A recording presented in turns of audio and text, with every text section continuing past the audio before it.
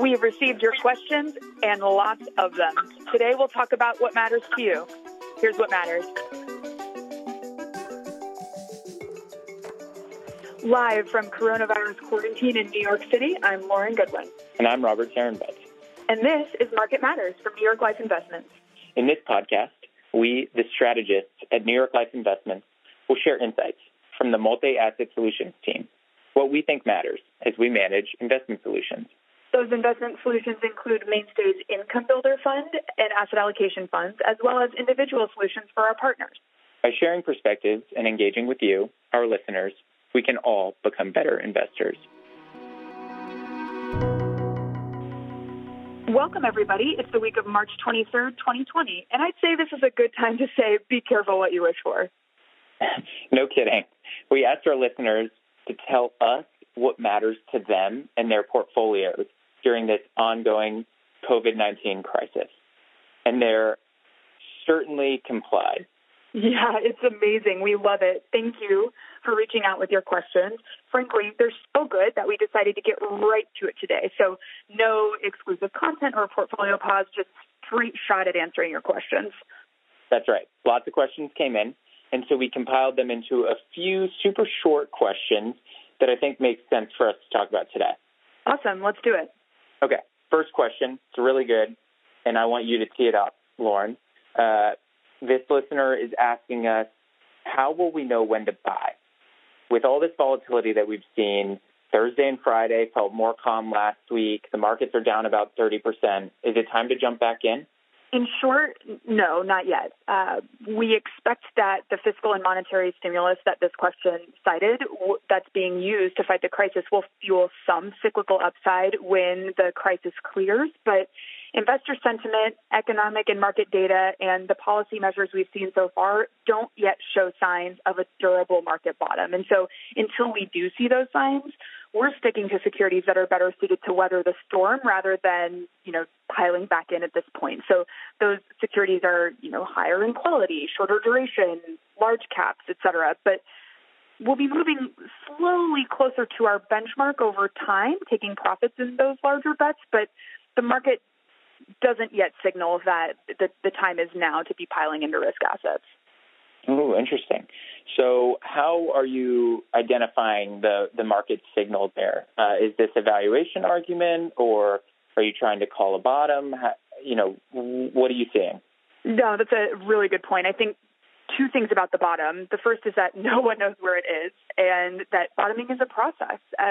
So in terms of no one knows where it is, valuations aren't super helpful right now. I mean, who knows what market earnings per share will be in the next quarter or two, as we have, some circumstances of zero revenue or zero earnings. So price to earnings ratios compared to their historical averages probably don't make a lot of sense. And so we're looking more across, what are the issues that are going to solve the crisis rather than valuations when we think about investment strategy. Okay. So what solves the crisis that's obviously part of the durable bottom that you're suggesting, and anyone who runs a good process knows it takes steps. So what are those steps you're looking for?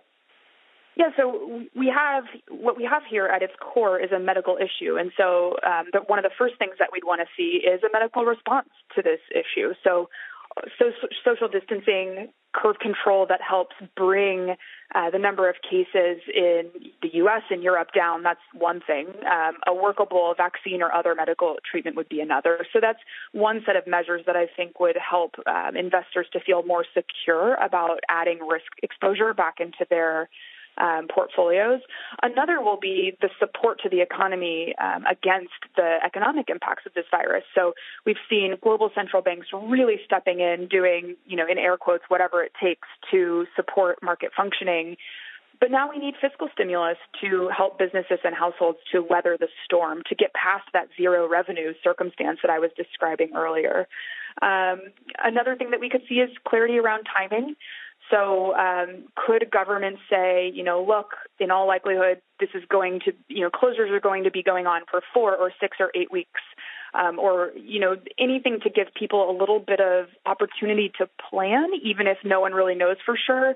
These are the type of things I would expect would provide a more durable bottom to financial market activity? I have a feeling we're going to get more into those three topics in the other questions, particularly around the more clarity and timing.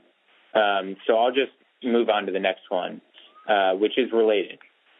This listener asked us if their client or financial advisor wants to add exposure to credit, where should she go? I'm going to start this off just broadly saying that, we haven't liked credit for some time. Credit meaning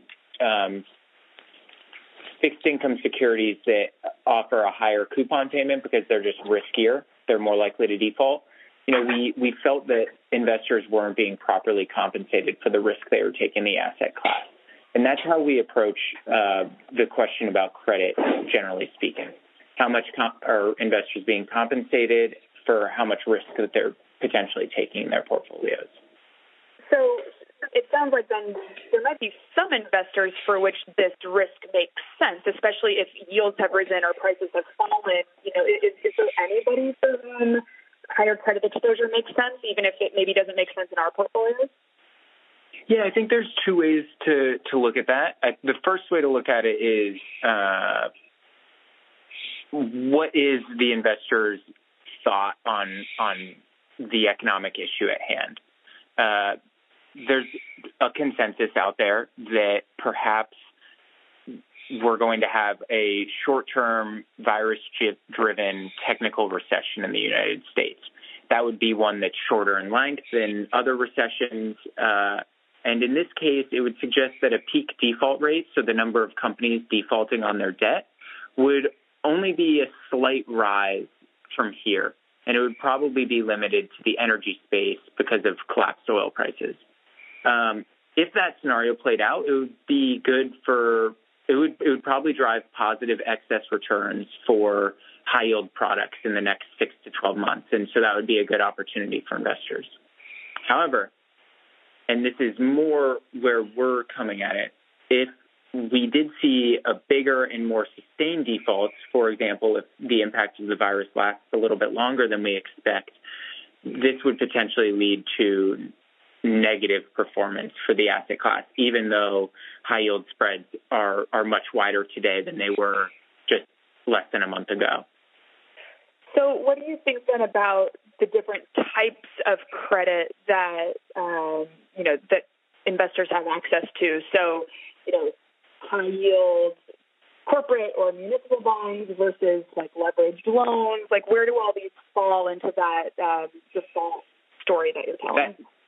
That's a great question, too. And here's where the second part of any type of asset allocation analysis comes into play. And that's you really have to understand what your strategic goals are or tactical goals are for the investment. In terms of high yield bonds, we already spoke about those. But broadly speaking, if there is a significant dislocation in credit and high yield spreads go wider, this can offer a great both tactical opportunity and strategic opportunity for investors' portfolio for a long buy and hold investment. Leveraged loans, that'll also vary by investor.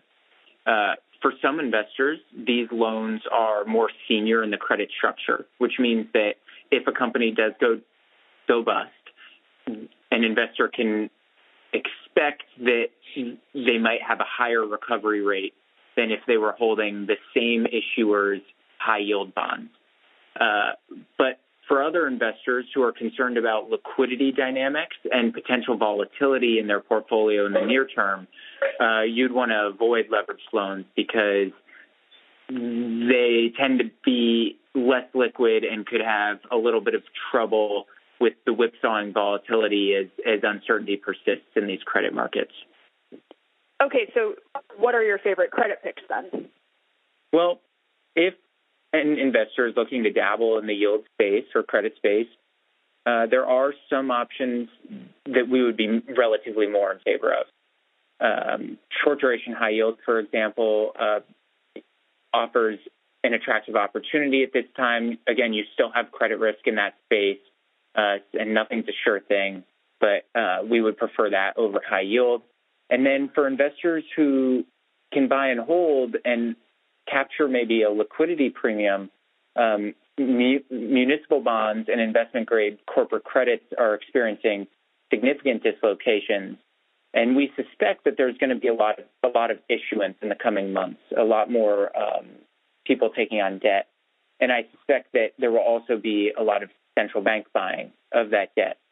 Both of these things could provide investors with, a nice opportunity to capture illiquidity in the market today. Very cool. Thanks, Robert. Yeah. All right, LJ, I'm going to pass this next one back over to you.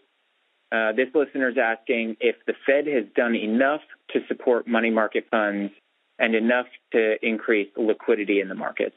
What do you think? The short answer is that I think a normal investor shouldn't worry too much about it. The Federal Reserve has stepped up stepwise, increasing its support of the markets at every turn necessary. I think we'll continue to do so. We're not out of the woods yet. Liquidity has improved, but it's still pretty hard to come by in some markets, and cash is definitely king. So we're keeping a close ear to the ground to ensure that liquidity issues don't turn into solvency issues. So I mentioned earlier bridging the economic gap that's caused by this virus. That said, I expected more support from the Fed and Treasury to support secondary market liquidity, and we got a big Fed stimulus package this morning, Monday the 23rd. So in general, I think that the Fed has showed us that, and global central banks really have showed us that they're ready to step up and improve liquidity with, by all means necessary, which means, again, that it's not a major source of concern at this moment. Okay, well, that helps us hopefully quell some fears of our listeners. The next question is someone looking for an opportunity for investment. They were asking if they are better off in large cap growth equities or in convertibles. And for our listeners who don't know, large cap growth is a segment of the equity market where earnings are expected to increase. Profits are expected to increase in the coming months and years, whereas convertibles are a non-traditional fixed income asset class where the investor has the option to convert a bond into equities. Both of these have attractive characteristics for anyone's strategic allocation, but the question today was asking if there is a tactical reason to be in one or the other. So what do you think? Is there a tactical reason? I could probably make a tactical reason for both. But I think, it depends on the investor's goals and circumstances. These two asset classes really aren't comparable. They have very different drivers or sources of return in a portfolio. Large cap growth is really equity risk, and it's really a segment of the equity market that tends to do well when the economy is growing, but maybe the prospect for all companies is not equal. So investors, when growth is scarce, investors tend to go for growth equities. That's usually the tactical environment for these securities. Over the long term, an allocation to large cap growth makes a lot of sense for an investor. But in the near term, with no bottom in sight, persistent volatility, and a lot of uncertainty around what companies are going to make it through this environment, I think buying the whole large cap growth segment as a whole might not be a great tactical play for the portfolio. Yeah, I tend to agree. It's, we've been talking about, is it time to pile back into risk assets? Large cap growth is one of them. Probably not the time, but again, longer term makes a lot of sense. Exactly. Convertible bonds, on the other hand, tend to be a good tool to help a portfolio manage with volatility. In this case, however, though, they haven't really performed the way we would expect them to perform looking at historical analogs, and that has something to do with the makeup of the convertible bond market. These names are typically, the names of issuers of convertible bonds are typically smaller to medium-sized companies. And you've heard it before on this program, both you and I have talked about it, that we don't really like small and mid-sized companies because they have more leverage. They're profit margins are lower, and they're more sensitive to changes in the underlying economy. So that combination has led convertible bonds to not provide as much downside protection as they have historically provided. And looking ahead, convertibles offer a great strategic allocation if it's sourced from equity risk. So we've looked at 60-40 bond portfolio, and we've shown that by taking some of that equity risk and allocating it to convertible bonds, you've historically improved a portfolio's risk and return metrics. That's a lot of good stuff, Robert. Thank you. Yeah. So we have one more question, just for good measure. And this listener was asking us about the credit markets more broadly. They noted that we've been saying that the differentiator between a temporary or even severe, longer-lasting crisis is the situation in credit markets. LG, what are they asking, and how are things looking? Yeah, so this question gets at the root of some of the things we've talked about in early episodes about the virus impact, which is that typically a pandemic outbreak like the one we're seeing would have a severe economic impact, but a very short one.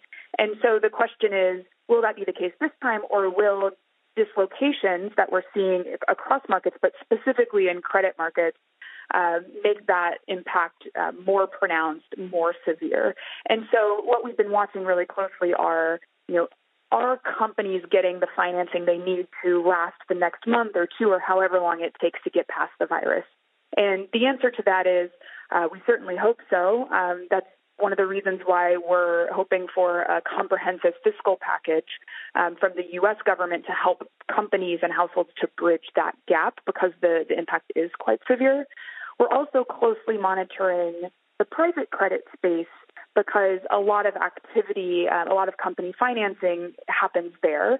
And so there we've seen companies certainly start to hoard cash where they can and pull down on their revolving credit lines and take this risk very seriously because they don't have revenue in the short term. But so far we haven't seen that transition from this is really bad now to this could be really bad for quite a long period of time. And so I would say, no, not yet. We don't have a credit crisis on our hands yet, but we still very much have credit risk. And so it's one of the reasons why we're not risk on in our own portfolios, and that we're still being cautious until we see things move in that direction. That's a great point. Thank you for that answer.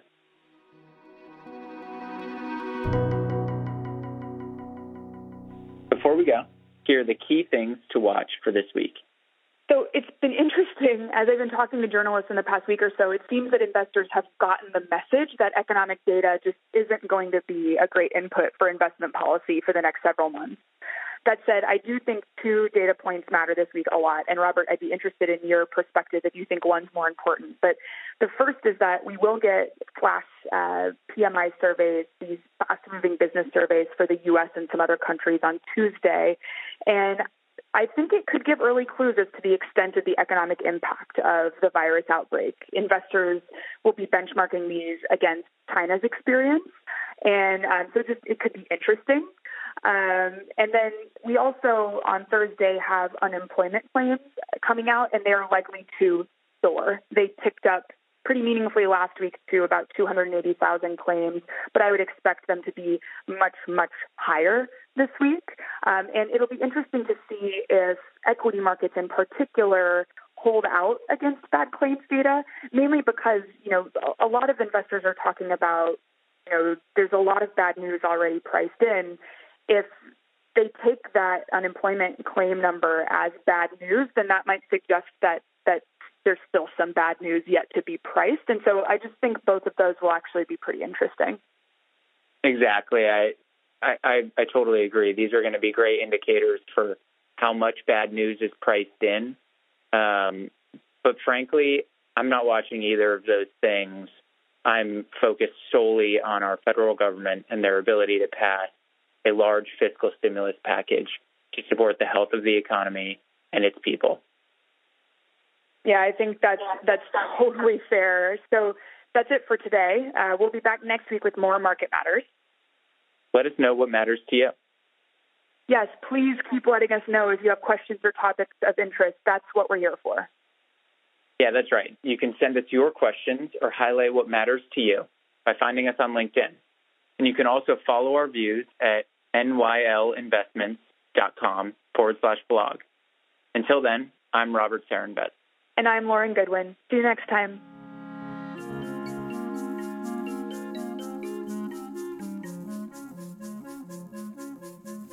Our podcast is produced by Milo Benamons, and our music was composed by the fabulous Zach Young. I will now read our disclosures from compliance.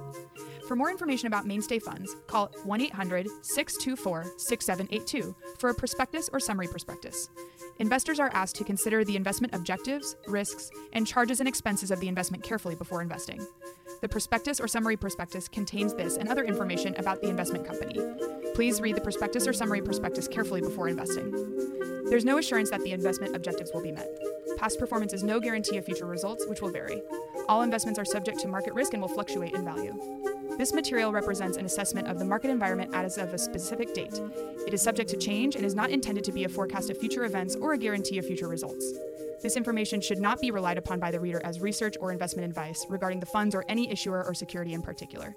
The strategies discussed are strictly for illustrative and educational purposes and are not a recommendation, offer, or solicitation to buy or sell any securities or to adopt any investment strategy. There is no guarantee that any strategies discussed will be effective. This material contains general information only and does not take into account an individual's financial circumstances. This information should not be relied upon as a primary basis for an investment decision. Rather, an assessment should be made as to whether the information is appropriate in individual circumstances, and consideration should be given to talking to a financial advisor before making an investment decision.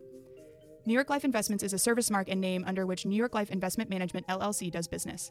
New York Life Investments is an indirect subsidiary of New York Life Insurance Company, New York, 10010, and provides investment advisory services and products. New York Life Distributors, LLC is located at 30 Hudson Street, Jersey City, New Jersey, 07302. New York Life Distributors, LLC is a member of FINRA SIPC.